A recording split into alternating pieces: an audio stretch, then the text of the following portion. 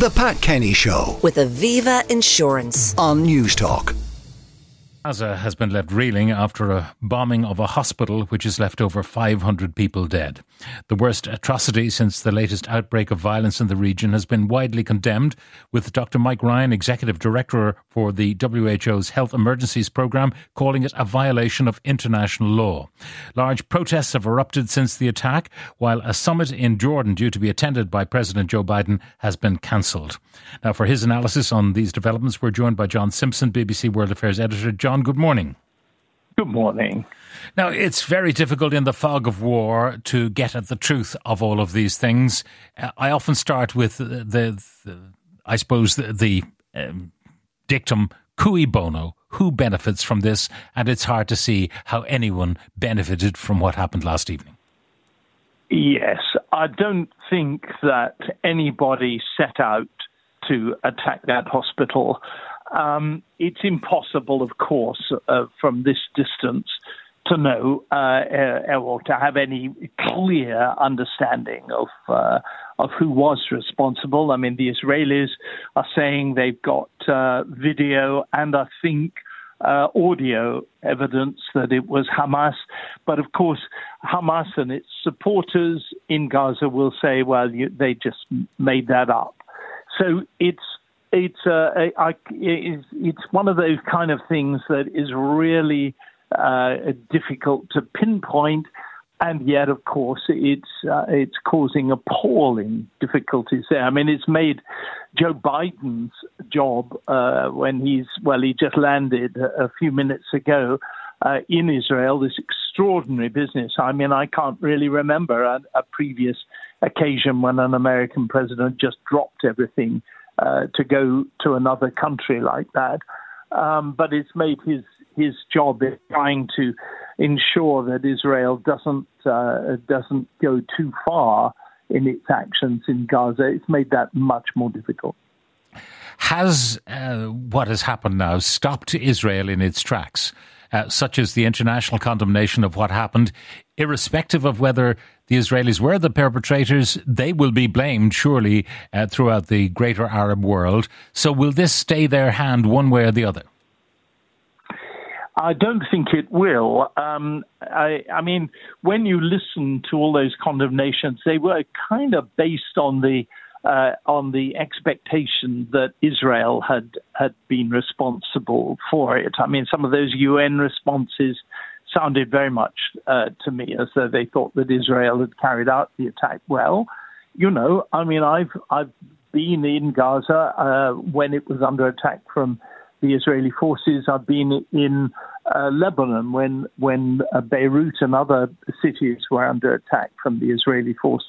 And these things like this do happen. But, I mean, Israel is so clear in its determination to say it was Hamas. It was a misfiring Hamas rocket. I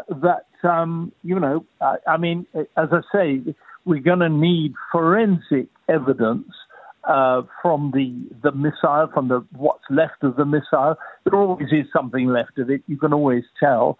The big question is, will anybody change their minds as a result? And I would say the chances of that are pretty slight.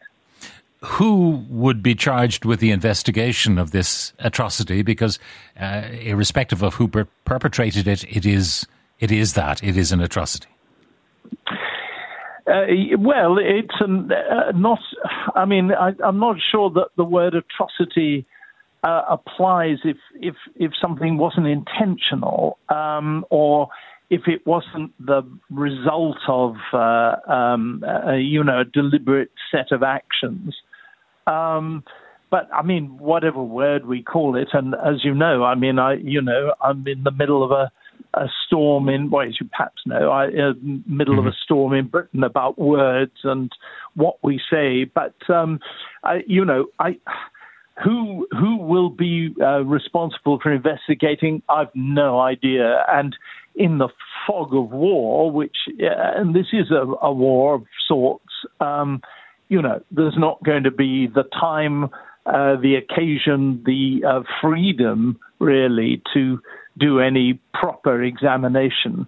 And as I say, even if it's clear which side did it, the other side simply won't believe it anyway. Now, at the moment, many Palestinians in the Gaza Strip on the move, looking for a safe haven, water shortages, power shortages, food shortages looming. There's got to be some sort of humanitarian aid allowed through from the Egyptian side.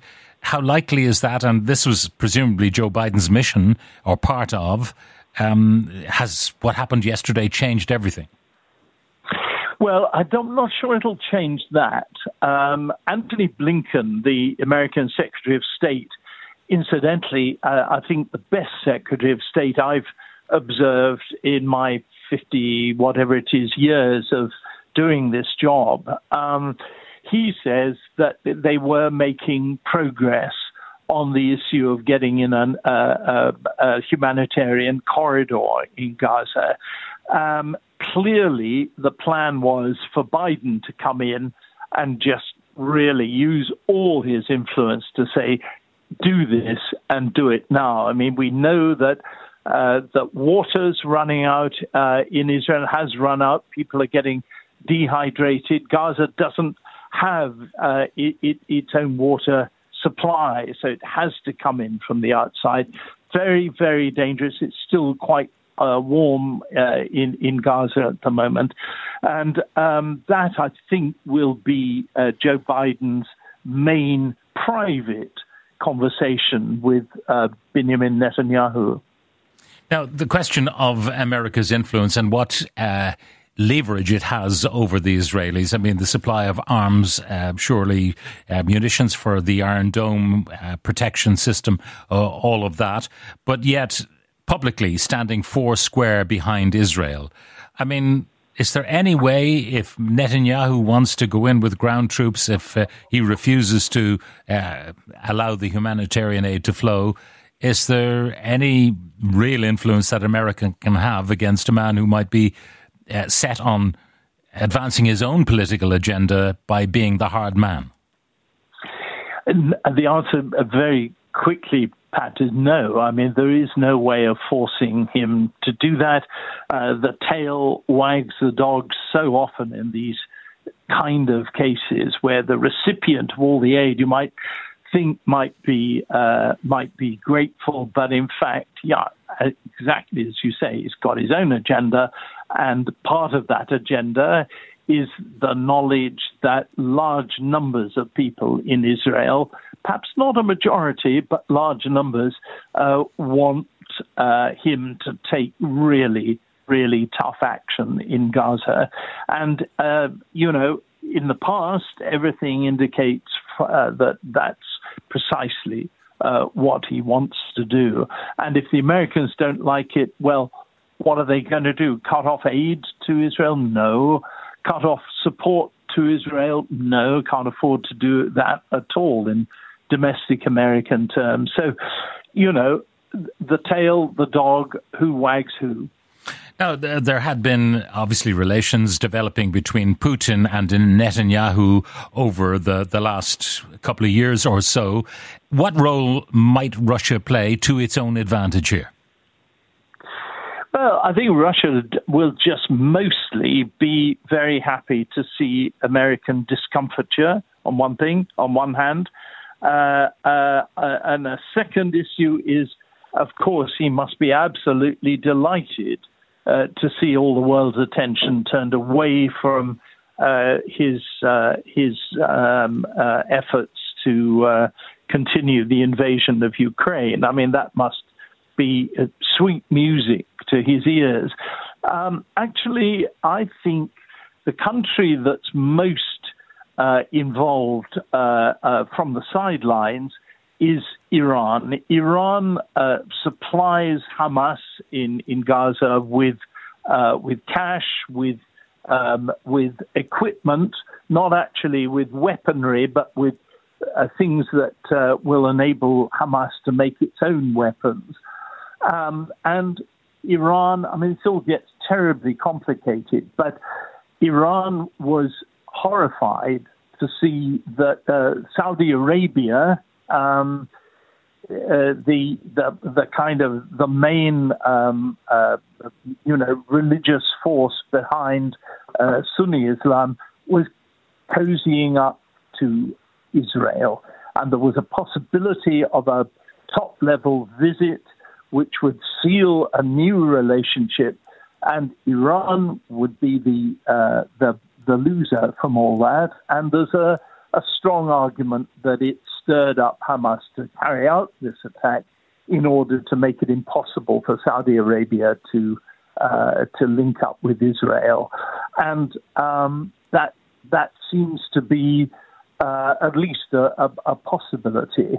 So Iran would be the gainer from an all-out war in Gaza, and it would be very much the loser if Joe Biden can persuade Netanyahu to kind of at least hold off and at least create a humanitarian corridor.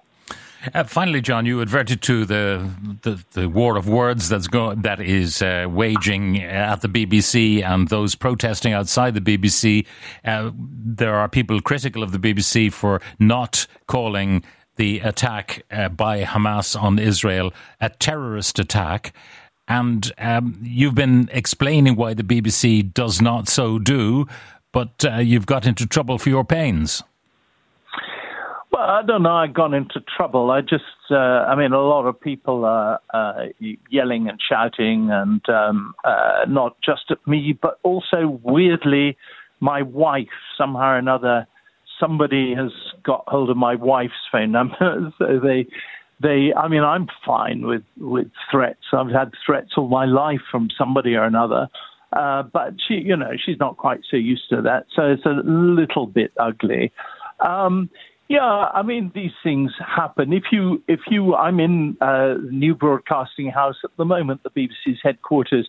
As you come in the main entrance, you'll see the remains of where somebody threw red paint over the door and the entrance and the walls by the entrance. The other day, that was claimed by a pro-Palestinian group because it said the BBC was showing it was pro-Israeli in its reporting. And then there was, a demonstration. About 2,000 people or something turned up on Monday night outside saying that the BBC was anti-Israeli. So, they can't both be right. The BBC can't be both pro-Israeli and anti-Israeli when it reports on the same stuff. Mm. Again, similarly, we've had, I think, about 1,000 phone calls, angry phone calls, and they've divided almost exactly half between people who say, how dare you attack Israel, and the others saying, how dare you defend Israel. What can you do? All you can do, actually, is just to keep on treading the careful path and just tell things as they are. But it's difficult. It's difficult with a huge organization like this with so many outlets to make sure that everybody is absolutely on the message. So some sub-editor the other day talked about the incident in Brussels as being a terror incident after I and the BBC generally had said we don't use a word like that. Well, an own goal of fairly minor proportions, but irritating all the same. Yeah. The line that struck me is that even during World War II, the BBC did not refer to the Nazi regime as evil, but rather the enemy. Yeah. Yes, that is absolutely right. I mean, that's from my own researches. I remember the head of news when I went to South Africa to be the foreign correspondent there, the height of apartheid. He dug out of a drawer an elderly, flimsy little bit of paper, which was the minutes of that meeting in 1939, September 1939, when the Board of Governors got together to say how the BBC should report the coming war. And one of the things was to say, you don't use emotive language. Don't use the kind of expressions that show what your emotional feelings are about this. And it said, you don't call it evil. You don't call Germany evil. You don't use those kind of emotive expressions. I mean, terrorism wasn't something that people talked about so much in those days, but I'm sure they would have done that. Just simply talk about the enemy, and everybody knows who you mean, and everybody knows what the truth is if you tell the truth. And there was a little line which has got me into trouble from quoting from that thing. It said, "Above all, there must be no room for ranting." And but when I quoted that, a number of people said, "How dare you say that?" Wanting to call the actions of Hamas terrorist is a form of ranting. And maybe I should have been more careful in my quotation, but too late now. John Simpson, BBC World Affairs Editor. John, thank you very much for joining us. The Pat Kenny Show with Aviva Insurance on News Talk.